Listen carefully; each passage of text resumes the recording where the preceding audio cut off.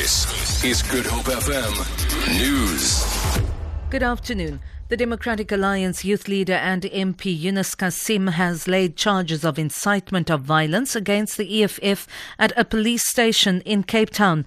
Cassim claims that the EFF and its structures have been complicit or directly involved in inciting violence on university campuses or against people who do not agree with the party's viewpoint. The NPA has told the High Court in Pretoria that former Scorpions head Leonard McCarthy was using the prosecution authority as a tool for a political agenda to see then-President Thabo Mbeki succeed at the 2007 ANC elective conference.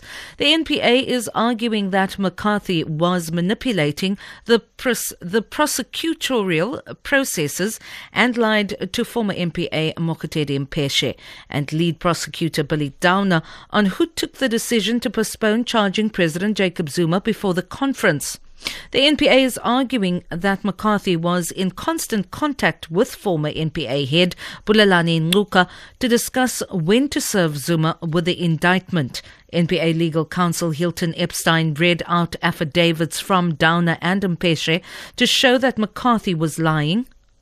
Just to show the court what it was that McCarthy was doing and how he was using his own political agenda and how he was using the NPA as an instrument to achieve his own political agenda. A post-mortem is being conducted to determine the cause of death of an 11-year-old girl whose body was found in a house in Paarl. Police spokesperson FCF Van Wyk says the girl's mother reported her missing on Monday morning. Van Wyk says a 23-year-old male suspect who is known to the family has been taken in for questioning. During the early evening hours of Monday, a family member had picked up a smell within the residence and on further investigation came upon something wrapped up in a blanket. They immediately informed the police, wrapped the member's arrival. They discovered the body of the 11-year-old girl wrapped in a blanket under the bed.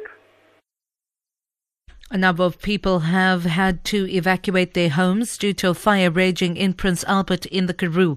The fire, which started in the Swartberg Mountains last week, has destroyed vegetation on a number of farms in the area.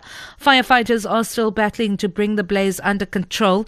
Olive farmer Ian Punt says he's lost most of his crops. Quite a few farms evacuated. I know my family had to run because we, at one stage, looked like everything was going to burn.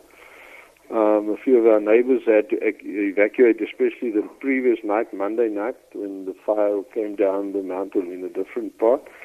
And I think last night some of the farms, Stortsloom, also had to evacuate. For Good Hope FM News, I'm Vanya Kluter-Collison.